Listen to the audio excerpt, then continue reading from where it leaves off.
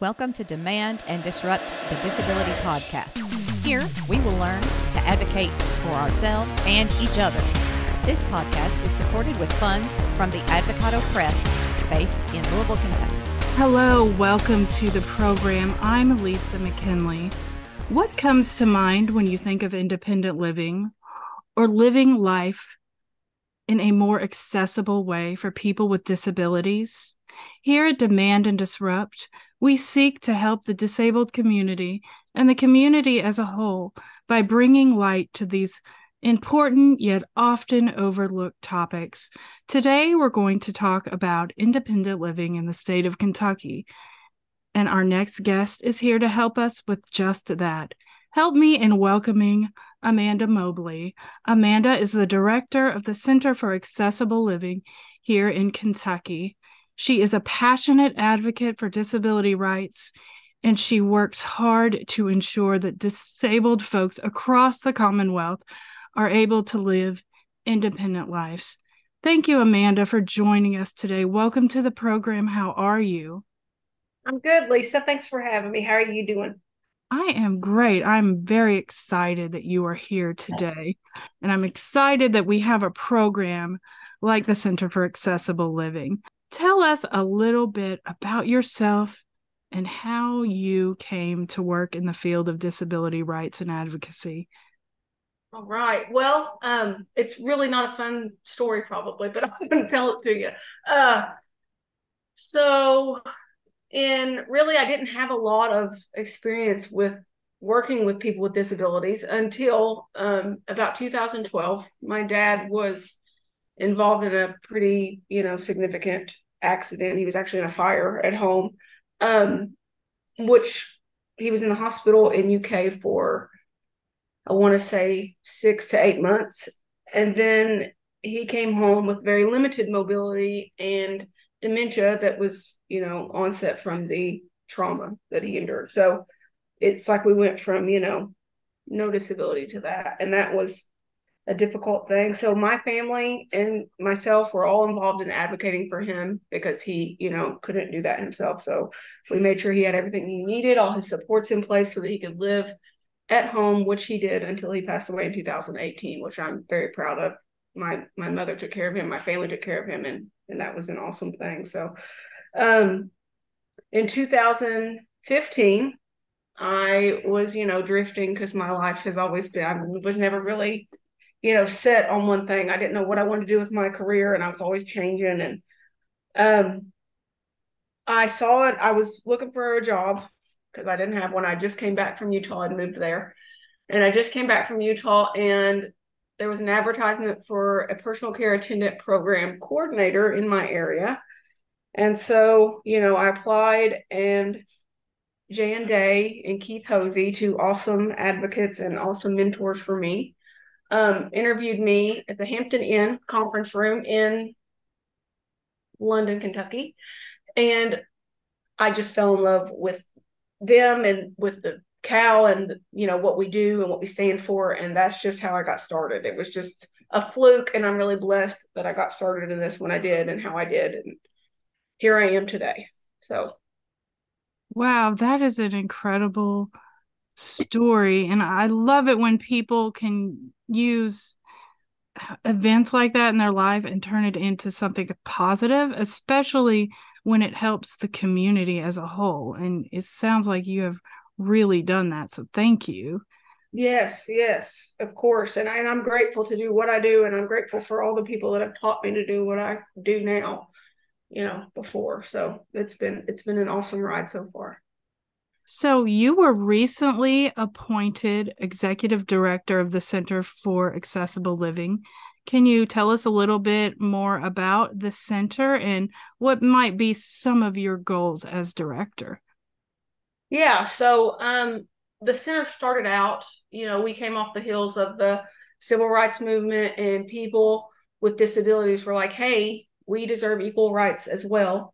They did studies in Louisville, and they found out that there was a housing crisis for people with disabilities. There wasn't accessible housing for them. So in the early 80s, that's where CAL came to be. We were pretty much a housing resource for people with disabilities. And then, it grew from there. And now it's this huge, awesome Center for Independent Living.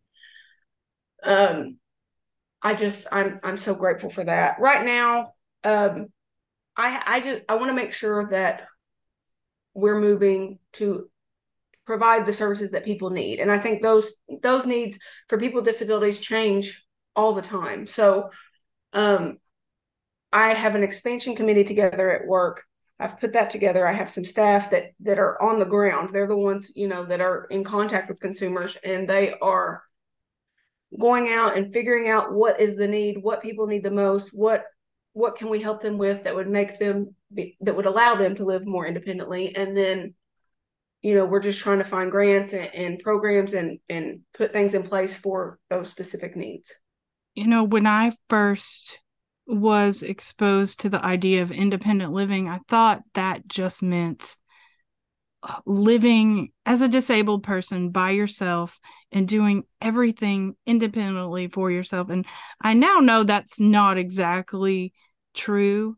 Can you tell us a little more about independent living and how it's not always living on your own, but maybe more embracing the things you can do?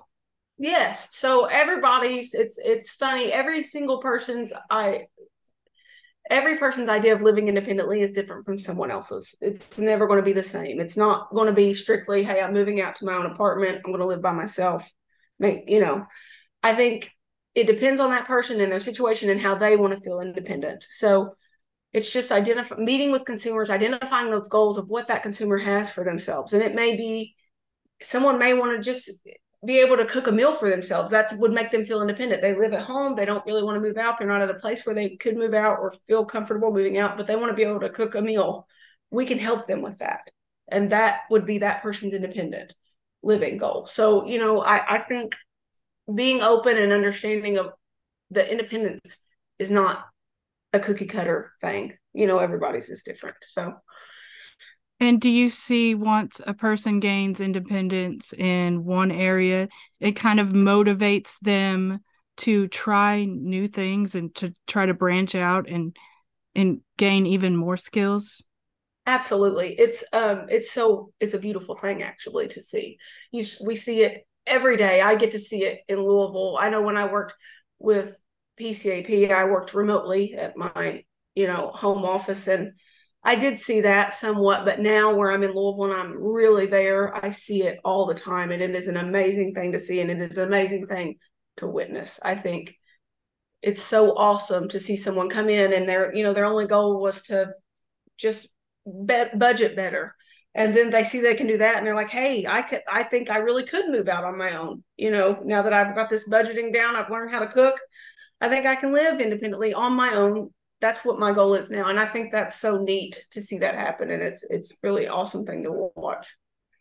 And I'm sure it's important to really celebrate those milestones. I remember moving to my first apartment and the dumpster was, I don't know, maybe 1,000 feet from the apartment, and finding my way with the cane and with the big old garbage bag to the trash can. And I was so excited, but I didn't want to share that with anybody because they'd think, oh, you just took a bag of garbage to the trash can. But it's those little things I think we need to celebrate, and those really help encourage people to move forward and take on other tasks. So, thanks for being in that role and encouraging people in that way.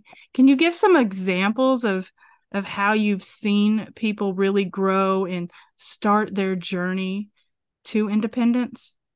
Yes. So, like I said, I see it every day at work. It really is just a constant thing. And I read the reports that all the staff give me, and they all have amazing things happening. But specifically, I've seen a consumer specific that he actually works in the Louisville office, and he came there for some work study. He was just doing some, he just wanted to work on employment supports and things, and now he's volunteered with us, and now he's looking for his first full-time job. And to me that's just awesome, because I saw him when he first came in, and he was so nervous, but the sweetest little guy. And then now he's ready to move on, and he's ready to do big things. And I think that's just great and awesome for us.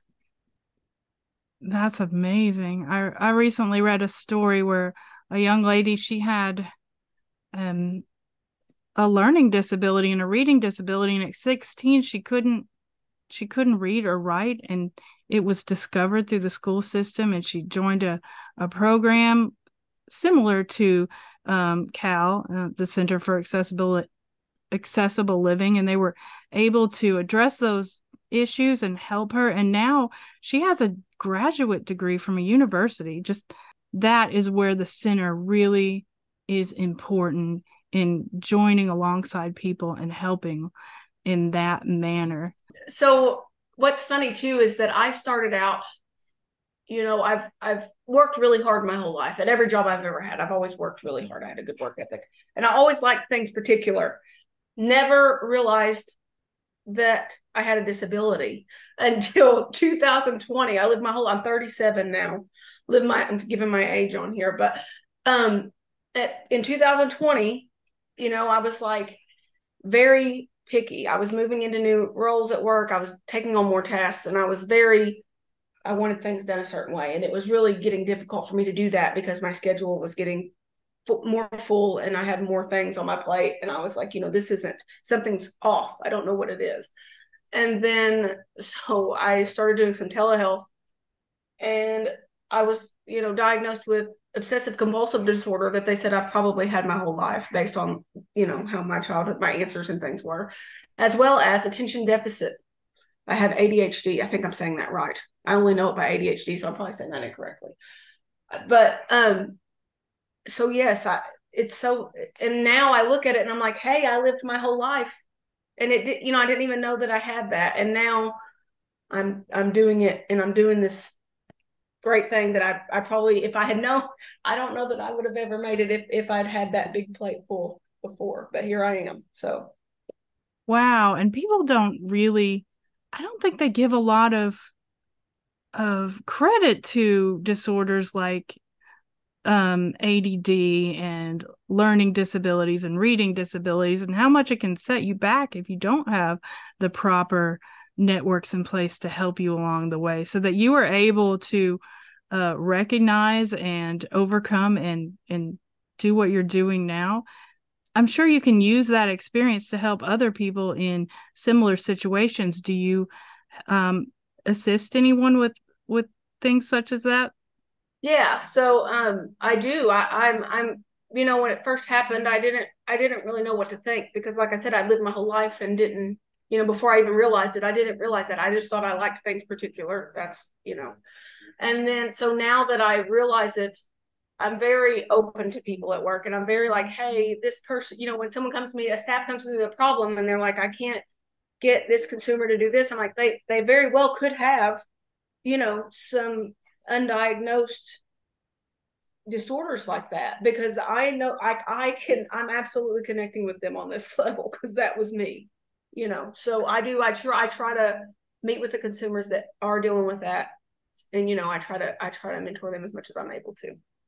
I think nothing puts a person more at ease than being able to speak with someone who has been there and who has been in their shoes and has overcome.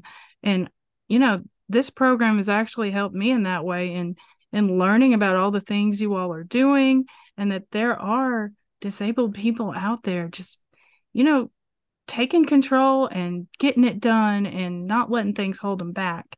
And you all are responsible in part for some of that. So thank you. Yeah. I'm really proud of the work we do. And for people like you, look at you, you're an advocate for us, and we love that. So. What type of disabilities do you see quite frequently? Because I don't think people are aware of all the different types of disabilities. You just think of maybe blind people or people with mobility issues, but there's so many out there. Yes, there are. When I came to Louisville, I saw more, because with PCAP it was mainly quadriplegics is what I dealt with mostly on that program, because they were had mobility issues. Some people had we did have some paraplegics and things like that, but for the majority it was those kind of mobility issues. And then I came to Louisville, and it's so much more than that. And we are seeing a lot more recently of the mental health disorders and things like that. So I think that's coming into play a lot more now. And that's kind of where we're also, when I tell you that we're looking at other needs in the community, we're seeing that those needs are not really being met the way they should be. So a lot of that's coming in. I think that can be the catalyst for a lot of other things. So the housing issues, if someone has some mental health needs that aren't being addressed, they're going to have probably issues in finding housing or maintaining, paying their rent on time, all those things. They're going to have trouble with that. So we're seeing a lot of that. We do see a lot of mobility issues, especially in Louisville. There is a lot of that, but I think right now, to me, the most pressing and the most that I'm starting to see, the biggest increase in is the mental health. So are you able to help get consumers plugged into resources like therapy and counseling that can help them? Yes. So we're working on a lot of partnerships. Currently, we refer them out because we don't, or with independent living skills, they can still teach people with some mental health, issues. They can teach them, hey, this is how you're going to do a budget.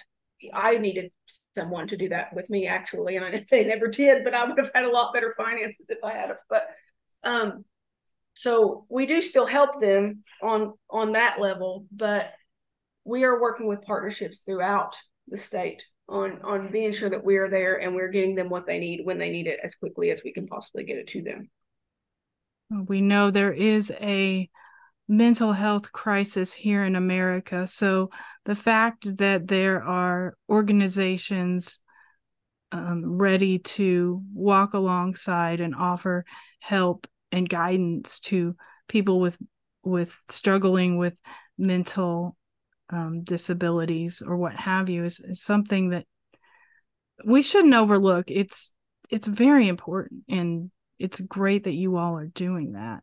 Do you have any advice for someone who is disabled and they like to be more independent? They know they're maybe not as independent as they should be, but they're hesitant to leap out and step out in faith and take the first step. What kind of advice would you give them?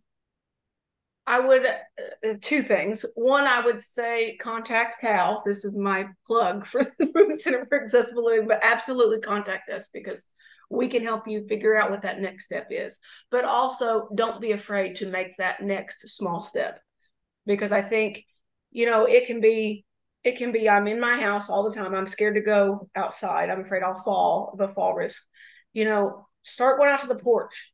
Make those small steps to where, hey, I'm starting to do things more. I'm starting to be more active. I'm feeling more independent in this. Make those contacts to people. But definitely, if you reach out to us, we can get you in contact with the right people, or we can help you in any way we are able to. Now, you have offices where at in Kentucky? Yeah, so our main office is in Louisville, Kentucky. We're on the corner of 2nd and Muhammad. And then we have an office in Bowling Green. It's a smaller office, but it's there. It's on Destiny. It's off of Destiny Lane.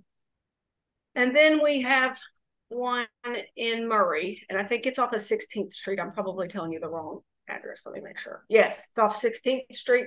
And so but we also have remote. So those are our three main offices, but we also have remote workers throughout the state. So, and if that isn't our service area, if there's another place that is in that service area, you can still reach out to us and we will absolutely get you in contact with the right place.